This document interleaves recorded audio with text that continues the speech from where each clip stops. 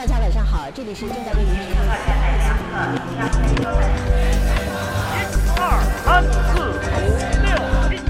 Welcome to Merrick's Experts, the podcast that provides analysis of current affairs in China.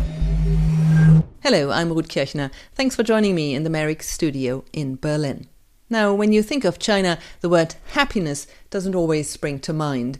We talk a lot about the Chinese Communist Party, politics, the environment, GDP growth, or socialism with Chinese characteristics. Yes, that's probably more like it.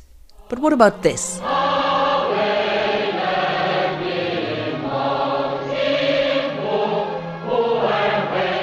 Dongfang Hong, The East is Red, a famous propaganda song from the Mao era, with the lyrics proclaiming that Chairman Mao brings happiness for his people. Or you might want to consider this, a sleek propaganda video that was released 5 years ago on the eve of Chinese New Year.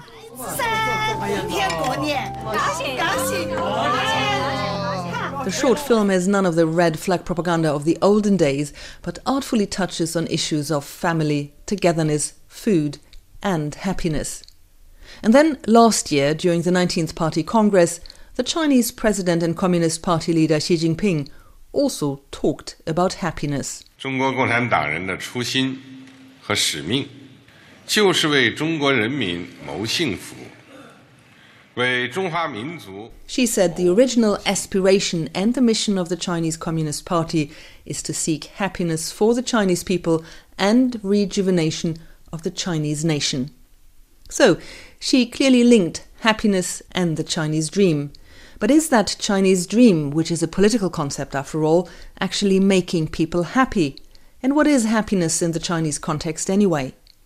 To answer these questions and many more, I'm joined by an expert on China and happiness. Her name is Gerda Wielander. She is an associate professor in Chinese studies at the University of Westminster in London and the editor of a forthcoming book on Chinese discourses on happiness. Welcome, Gerda. Before we discuss Xi Jinping and happiness, let's look at the happiness of the Chinese people. Are they actually a happy lot?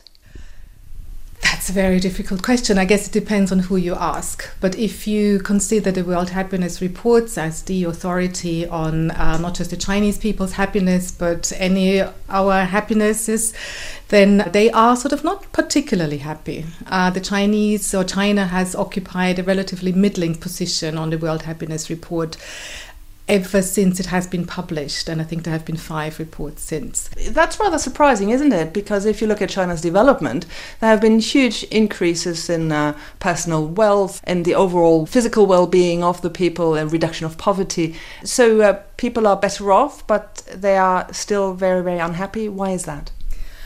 People are better off, but it's not so much a case of them still being very unhappy, because in fact, China, like Russia, was a very happy country, a very happy population in 1990, when really the economic reforms and economic development hasn't had quite the impact yet that it has today.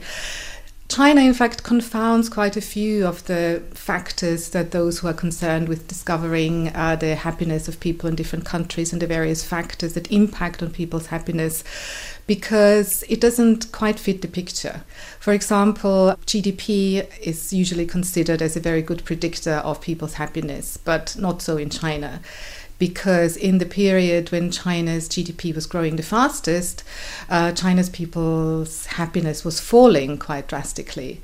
And in fact, in recent years, in the last 10 years or so, when in fact the GDP growth has been slowing down and economic development hasn't been as significant as it was in the previous 2 decades, Chinese have started to become happier. So there are a few paradoxes, it seems, when we're looking at China's or the Chinese people's happiness. But how do you explain that? Why is wealth or higher income levels, why is that not making people more happy? I think there are different reasons to that. I mean, certainly there are a lot of people who are much, much better off than they used to be before. China's economic development has certainly raised millions of people out of poverty. But at the same time, China is also a very different society where the social security that people enjoyed under the socialist system has been successively dismantled, in particular, and that was particularly felt by the population in the 1990s. And it is a very slow process to rebuild that. Certainly, new structures, new social insurance, etc., is being brought in, but the effects of that are quite slow. So that is why people became actually very unhappy, and happiness levels in China dropped quite significantly during a time when the economy was growing, because what the Chinese used to refer to as the iron rice bowl, which is a metaphor for the comprehensive social security system that was provided by the Chinese state that looked after people from cradle to grave, as they said, was no longer available. And it actually meant that people found themselves often unemployed, often without any financial support, in an environment where both education and healthcare started to become very expensive, where housing started to become very expensive. So it actually, when you think about it, it makes a lot of sense that the Chinese in the 1990s and also the early 2000s would be increasingly unhappy about the situation they find themselves in their daily lives, because even though they might have a bit more money in their pockets, that money actually doesn't buy quite as much as it might have bought during the socialist period. And more recently, people then still rather unhappy, as you suggested, that they are still ranking rather low on the world happiness ranking lists, on the indexes, or are they sort of crawling back up? They're crawling back up slowly, I suppose. I think, generally speaking, if you look at the rankings, China still hasn't made a huge, hasn't climbed up significantly. And I would say that Xi Jinping's great concern about, the Chinese dream and linking the Chinese dream to not just rejuvenation of the Chinese nation, but also the happiness of the Chinese people, partly has got to do with that. And in fact, it's not the first time that Xi Jinping is talking about happiness and the happiness of the Chinese people. He started to talk about that even at the 18th Party Congress, when he just came to power. And you could say that perhaps the first World Happiness Report that came out in 2012, just a year before he took power, and which saw China a very distinctly middling position, might in fact have triggered a lot of this concern that we see now about raising and improving the Chinese people's happiness. So you're saying the CCP, Xi Jinping, is trying to improve people's happiness. How so, and with what kind of political measures? There's a whole variety of different measures, and I would certainly say that the Chinese Communist Party, the Chinese government, are trying to improve Chinese people's happiness, and even declare happiness targets. So one of China's main economists has declared that by 2030 he would hope that, and he will see, in fact, he predicts that China will be one of the happiest countries in the world. Now, there are a variety of different measures that the Chinese Communist Party proposes, and it depends a little bit on where in China you are, which method the party will adopt. So if you find yourself in an still relatively underdeveloped region of China, like, for example, Tibet, China's or the government's strategy will focus on economic development, quite similar to the way it focused on economic development in the 1950s, also in mainland China. So when you look and read sources from the 1950s, happiness is very much tied to material prosperity. And we can see that in Tibet today, for example, where the party talks about the Tibetan people's happiness brought about by economic development. But when you look into more affluent areas of China, and if you look into the big cities, for example, concerns are quite different. In these areas, the party and its campaign and its propaganda mostly focuses on people's spiritual happiness, and it focuses on values, and it focuses on Chinese culture, and tries to link people's individual and spiritual and mental well-being to being part of this prosperous or newly prosperous Chinese nation, which is underpinned by Chinese values, which are, of course, simultaneously also promoted by Xi Jinping. Can you give me an example for that? How do Chinese traditional values and happiness, how is that linked? One key value that is being promoted in the context of Chinese happiness is the family, the Chinese family, Chinese food, the extended Chinese family, coming together at New Year's, for example, but also eating together, chopsticks, for example. And there's a very famous public service advertising film that is framed all around chopsticks as sort of a core symbol of Chinese culture and Chinese values.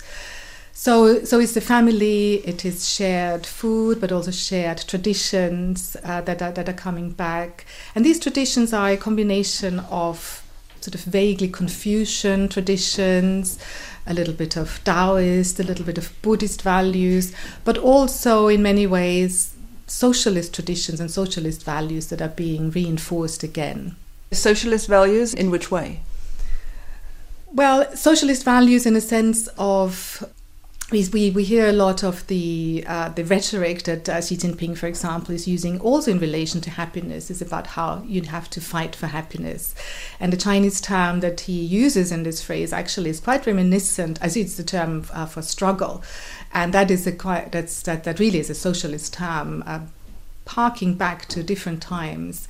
And inherent in it is this idea that you have to work for your happiness. It will not be just served on a silver platter, but that you have this. You can influence it, and it's down to every individual. But then collectively, there will be the Chinese people can bring about this rejuvenation of the Chinese nation, and that's very much socialist about adopting the correct spirit, adopting the correct attitude, and working towards something.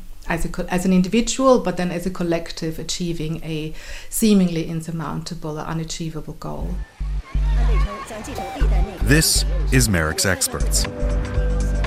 My guest today is Gerda Wielander, Associate Professor at the University of Westminster. We're discussing China, happiness, and the Chinese dream. So you just started to explain the link between happiness and Xi Jinping's idea of the Chinese dream. What kind of happiness are we actually talking about? Are we talking about individual happiness or collective happiness? I think the two go together. There's certainly much emphasis on individual happiness, and when we're looking at the Chinese middle classes, for example, the more affluent middle classes, they're very much afflicted by the same anxieties and depression and insecurities that people all over the world in developed countries are also struggling with. And here we see very much individual solutions as well, individual people looking for different coping strategies, different ways and methods, also different philosophies, different therapies in order to bring about their own individual happiness and mental well-being. That, of course, when that happens on a social scale, then we're also talking about a collective transformation and collective happiness. And certainly the Chinese government and the party are also proposing and offering all sorts of different possible strategies and are promoting different strategies for people to adopt and hence bring about individual and, as a result, collective happiness in China. Positive psychology is one of those. Positive psychology is very, very popular in China and is actively promoted by the Communist Party. Positive psychology also ties in with positive energy. Positive energy is a big word and a big buzzword in Chinese political discourse on the one hand, but also more generally, people talking about having positive energy, trying to find and associate with other people that have positive energy, cultivating positive energy. It's actually quite an interesting and potentially worrying aspect. We're talking a lot about the social credit system in China that is coming in. And so one could speculate that possibly one's energy ratings might also start to be considered in a person's social credit score. So this idea that it's one's duty almost to be positive and to cultivate this positive energy is one quite striking aspect of this campaign. So that means that the concept of happiness is also linked to look at the positive developments in society and maybe not so much focus on the negative aspects of it? Certainly. I think there is a clear attempt or steer to look at what has already been achieved, all the great progress that has already been made, of course thanks to the Communist Party and thanks to the Chinese government, with an acknowledgement that more is yet to come. So it is not so much a case of China already being portrayed as an incredibly happy country or the happiest country in the world, but something that is within reach, so which ties in directly with the Chinese dream, this idea that the rejuvenation of the Chinese nation, China being a superpower and having this, reaching these goals under Xi Jinping has now come within reach. Whereas achieving communism in the 1950s as part of the Great Leap Forward, for example, while in temporal terms they were talking about 5 or 10 years, it was clear to everybody who looked around themselves that it is probably going to take a very long time and is not going to happen. This sort of dream of a bright and affluent future that was also a dream in the 1950s wasn't within reach. But under Xi Jinping, for the first time, it is within reach, or it appears to be within reach within a lifetime. And so happiness is linked to that. It is sort of not a utopia in the sense that it is somewhere in the distant future that you and I will not see in our lifetime. But it's also not here already, because if happiness is here already, then we can all lean back and don't have to work hard anymore. We don't have to struggle for our happiness anymore, as Xi Jinping is saying. We don't have to, that will be the end of productivity, that will be the end of the project. But these messages, where in China did you see examples of these messages being promoted in the propaganda or in the sort of public relations work by the CCP and the government? Almost everywhere. So you see them on billboards. I think possibly the most striking if you go to China as a visitor, then that's probably where they are most obvious and most striking, because in every big city, every wall, the hoardings around building sites, construction sites, they are all populated and plastered with very, very attractive images and posters around the Chinese dream. And happiness is built into those. So there isn't a specific or separate happiness campaign, but happiness is an associated value around the Chinese dream. So you see the Chinese character for happiness built into other images that are part of either Chinese socialist core values or part of the Chinese dream campaign. So happiness is sort of part of that. There's no separate campaign for it. But when you switch on the TV, for example, in public service advertising, you will encounter short films. Even if you take, on the underground, the Beijing underground, on the hand grips, there are little stickers that are places for advertisements. You will find positive psychology being promoted on that, positive outlook on work. You will find these images on bus shelters. They are everywhere. But the key question then is, do people actually buy into these concepts? Do they believe in these messages? I guess we always like to think that people don't believe in propaganda, but I think we all need to admit that we do believe in propaganda. Otherwise, we wouldn't all be carrying the same phone in our pockets, for example. It's just a similar effect that campaigns have on us. I think part of the reason why I do think that this campaign is quite successful and that people are affected by it, I'd probably put it that way, is because it picks up on values and images and ideas that are already popular in the wider imagination. And there's a lot of consensus over the sources of happiness lying in the family, for example, in Chinese culture. There's a lot of consensus about Chinese culture being different to Western culture. That does not mean antagonistic, but just that Chinese way of life is different to a Western way of life, that it is informed by different values, that these values underpin the Chinese project, the Chinese dream. So I do think that there is a reasonable degree of buy-in and support for these values from sectors of the population who have benefited from the reforms and from what the Chinese dream promotes. I'm not saying that everybody is convinced, and certainly there are counter discourses. There are young people who opt out of it or who make fun of it. You'll find very humorous takes on the Chinese dream online, but you also find very, very critical and rejections of the campaign. And you just have to look into non-Han areas and regions of China. If you look at Tibet, for example, which paradoxically is portrayed as one of the happiest places in China by the Chinese government, I think the Tibetan people feel very different about that. So buying into these concepts is one thing, being happier is another. Then finally, does the Chinese dream make people happy or happier? Who knows? I'd say that it's possible. I do think that what we see and have actually seen for some time now, this hasn't started with Xi Jinping, this started much earlier, this sort of repositioning of the discourse in China from rejecting the West, being angry about the West, being angry about what has happened to China, being humiliated. So we have this whole, this discourse of a century of humiliation, turning this around, which really started back in the 1990s, I would say, already with Jiang Zemin, who talked about building a spiritual civilization and started talking about basically what China is about and what Chinese values are about, rather than what it is not about.